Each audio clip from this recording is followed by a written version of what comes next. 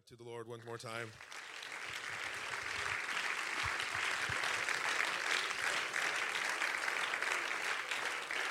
Hallelujah. You may be seated. I thought this moment would have never arrived. I had to change suits, wear a different shirt. I'm teasing, sort of. God's good. I'll go right to the Word of God. I love my bishop, and I'm going to obey my bishop. Numbers 17, verse 7 and 8.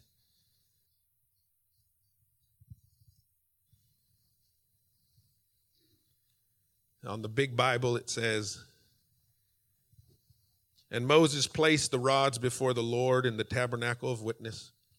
Now it came to pass," verse 8, "on the next day," everybody say the next day, "that Moses went into the tabernacle of witness, and behold, the rod of Aaron of the house of Levi had sprouted and put forth buds, had produced blossoms and yielded ripe almonds." Very quickly, this message is going to be very similar to what we've heard. A spillover of what was just spoken. And in light of what we've been seeing, the devil wouldn't want this message to be preached. Because God is still a miracle worker. In light of what we see in front of us, he's still a miracle worker.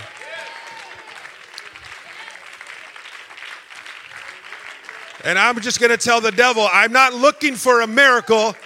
I'm looking for the miracle worker. I'm not going to get confused with the signs that should follow. I want the sign giver. Okay. Sorry. Got excited. You may be seated. Again, I'll go quick. I told Prophet Massey, I'm like, man, I'm trying to do it different. Trying not to have a bunch of notes. So I did a bunch of Post-its. And they're all in my Bible. And I was joking with somebody else. And I said, it looks like a pop-up book. Just the manger scene was there. I'll give you a quick setting of what we're seeing in chapter 17. The chapters before have been preached many times. The setting is the wilderness of Paran or Paran. It doesn't matter. It sounds like Paul ran. Comes from a Hebrew word, what Dad did when the police chased him. That was for my brother. Dude, I didn't even look that word up. That's awesome. They had just moved. How do you be serious? It's crazy. They had just moved from the wilderness of Sinai. It's the first time the tabernacle had been taken up and moved to another place. Pastor Ruth talked about very exquisitely about what would happen and when the tabernacle had to be taken somewhere else. So this was the first move that they had, the children of Israel had gone through. But the tabernacle had already been established. And God had given specific instructions regarding the purification of and access to his presence. You look at the previous chapters, Numbers 16, 1 through 40, you see Korah and Dathan and Abiram and On and his brother off. You just got to read the word, folks. You got to read between the lines. Okay, let's not add to the word. It was just On, okay? 250 leaders rebelled against Moses and Aaron, and we know the story. They died. Then you get Numbers 16, 41 through 50, going before chapter 17, and there's a plague that kills about 14,700 people. And then you get to this next set of scriptures. And so I want to go to Numbers 17, verse 1, and it says this. "And the Lord spoke to Moses, saying," now the Lord spoke to Moses. there's only one person that the Lord is speaking to for our body. And so I want to emphasize there, the Lord speaks to our bishop. Now he told Moses, verse 2, it's not money. I don't know what fell out of my pocket. Speak to the children of Israel and get from them a rod. Pastor Hildebrand talked about this rod from each of the father's house. Now the rod very intelligently means a stick, as Pastor Hildebrand pointed out. And it represented, in this case, a natural symbol of authority, as a tool used by the shepherd to correct and guide the flock. But it was really just a branch. Now the trivia question is, oh, shut up. From what tree did Aaron take this branch? I try to look up to see if there was a specific type of branch that made a better rod, and I didn't find anything specific in it. But if you read the rest of this chapter, you'll find out that there's some almonds on that tree. So the rod also means a staff, a walking stick. Sometimes it was, in a place where the person could lean on it and rest on it, something for support. But I like the definition stick. It's very simple. This stick is no longer connected to the life source, which is key in this story. Because how can something not connected to a life source produce fruit?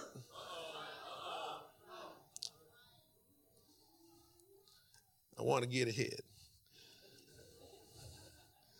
So all of the leaders, we keep reading, all their leaders, now these are leaders, according to their father's houses, 12 rods, right? Each man's name on his rod, verse 3. And think about it, what would people do now? I mean, they just saw a bunch of people die, and Moses just asked for them to give him some sticks. What would you do? Like, Moses, you take all the sticks you want, man. Man.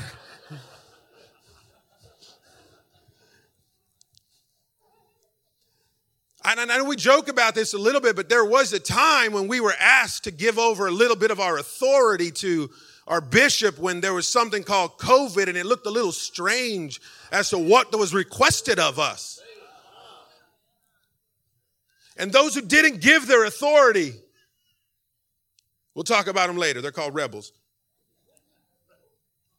It's in the word, though.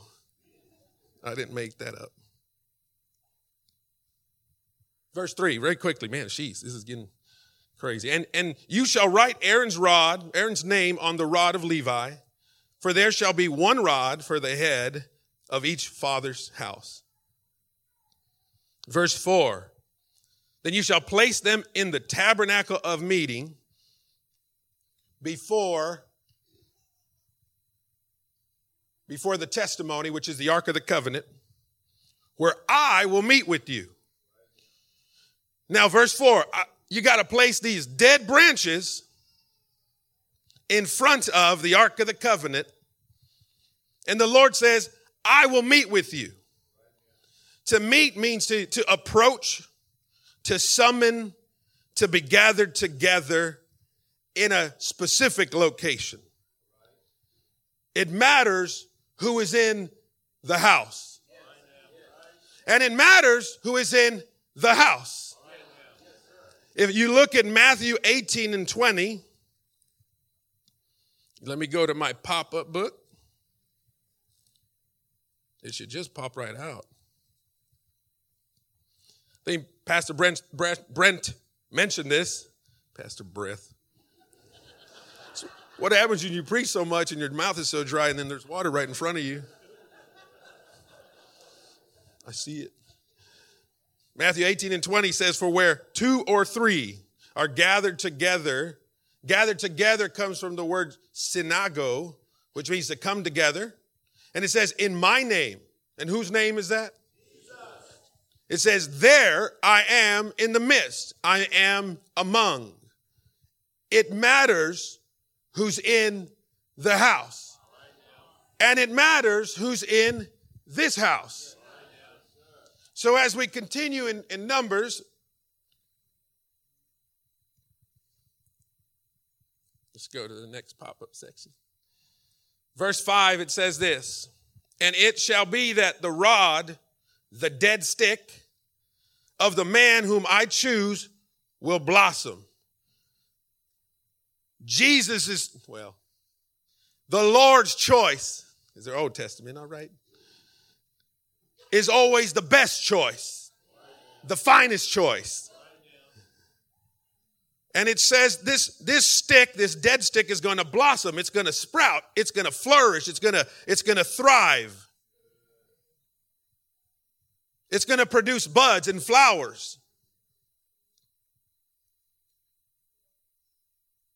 Thus I will rid myself, and the Lord's talking to Moses still, I will rid myself of the complaints of the children of Israel, which they make against you. Verse 6 says, so Moses did just exactly as the Lord told him. Again, we have a man of God who's doing just exactly as the Lord is telling him. Moses spoke to the children of Israel. And each of their leaders gave him a dead stick. They gave him a rod apiece for each leader according to their father's houses, 12 rods. And the rod of Aaron was among their rods.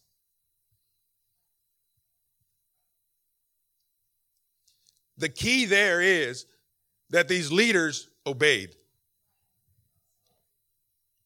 So before you can even see the miracle, there has to be a submission of authority in obedience. And Moses then does just exactly as the Lord tells him in verse 7. Moses places the rods, the dead sticks, before the Lord. He places this branch, not connected to a life source, in the presence of the Lord. What do you think is going to happen when something dead and dormant comes into the presence of the Lord?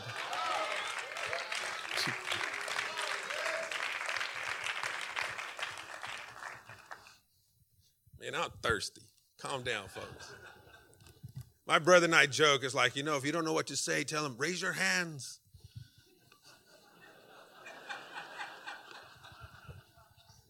But his is on his job.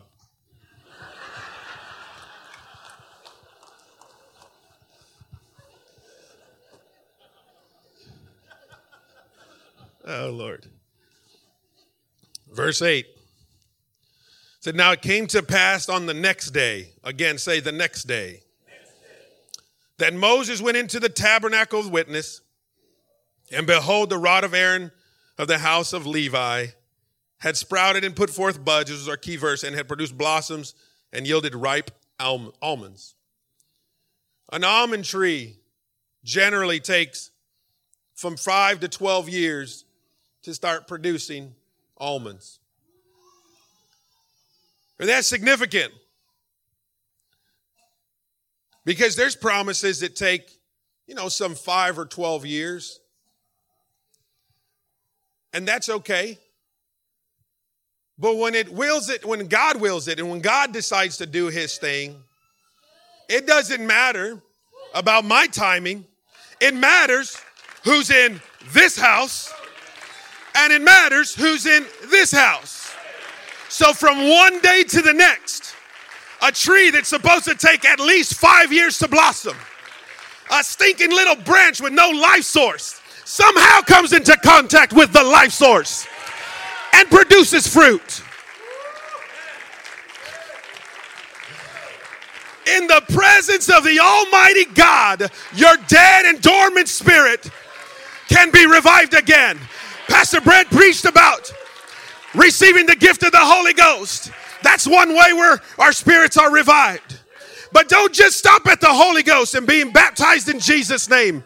If there's marriages here in the presence of the Almighty God, they can come back together if there's problems. If you have mental anguish in your mind, God can take care of that. in one moment's time. It just matters who's in this house, and it matters who's in this house. Hallelujah. He's still a miracle worker. Hallelujah. Hallelujah.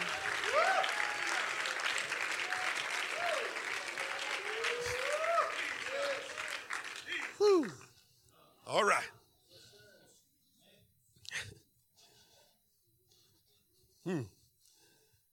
Hallelujah. I need to start talking because I hear voices. I'm not sick. John 15:5. We're almost done.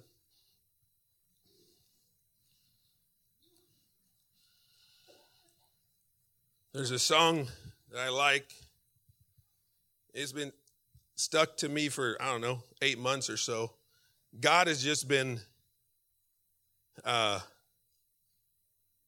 just impressing on me about miracles. But he's been resetting my thought process about it.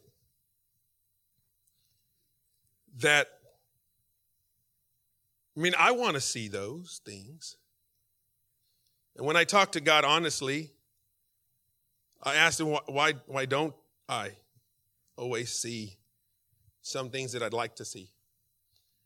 And I honestly,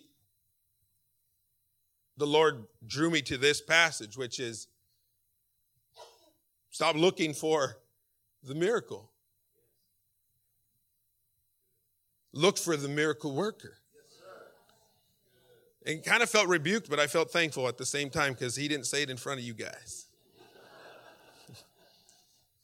When Prophetess Massey would speak, oh, no, please not me. John 15:5 says this. Let's talk about dead sticks. It says, yes, Lord. We're coming to a close.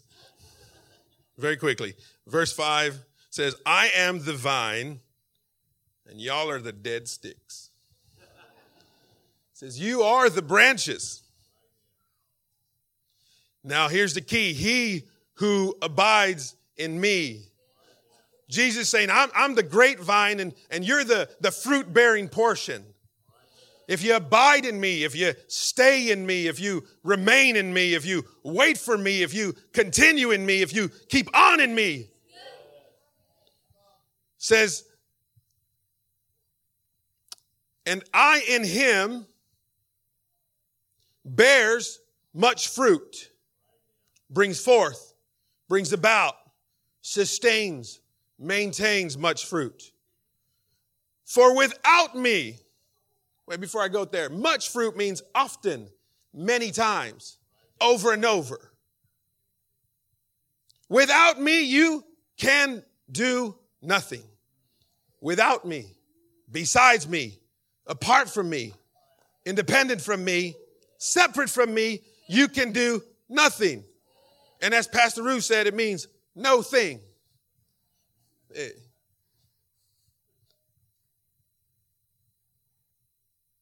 Dead sticks in the presence of the Lord. How do you connect yourself to the vine? Ha. Sorry, that was a preacher noise.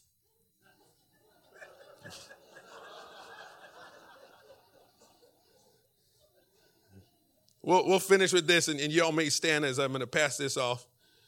Verse 10 says, we're going to skip 9, go to verse 10. It says, and the Lord said to Moses, bring Aaron's rod back before the testimony to be kept as a sign. Pastor Brent talked about a sign or a signet, a token, a mark against the rebels. I told you I didn't call them that. But it's true. Those rebels are those who are in a state of disobedience or opposition or resistant to one in authority. Church, if we want to see the miracles,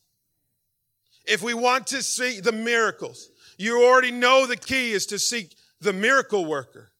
But to seek the miracle worker means that I must just walk a little bit away from my own will and my own authority.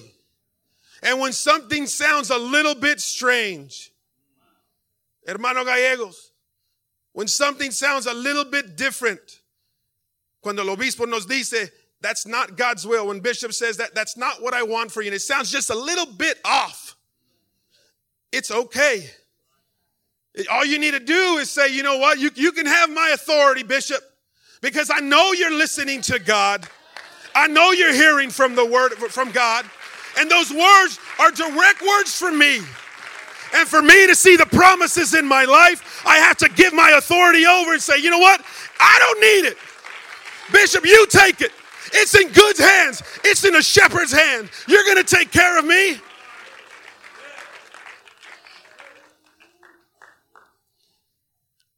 But when the signs come and the healings are going to happen, and they are happening, I know we're hurting as a body. That's God's timing. That's his doing.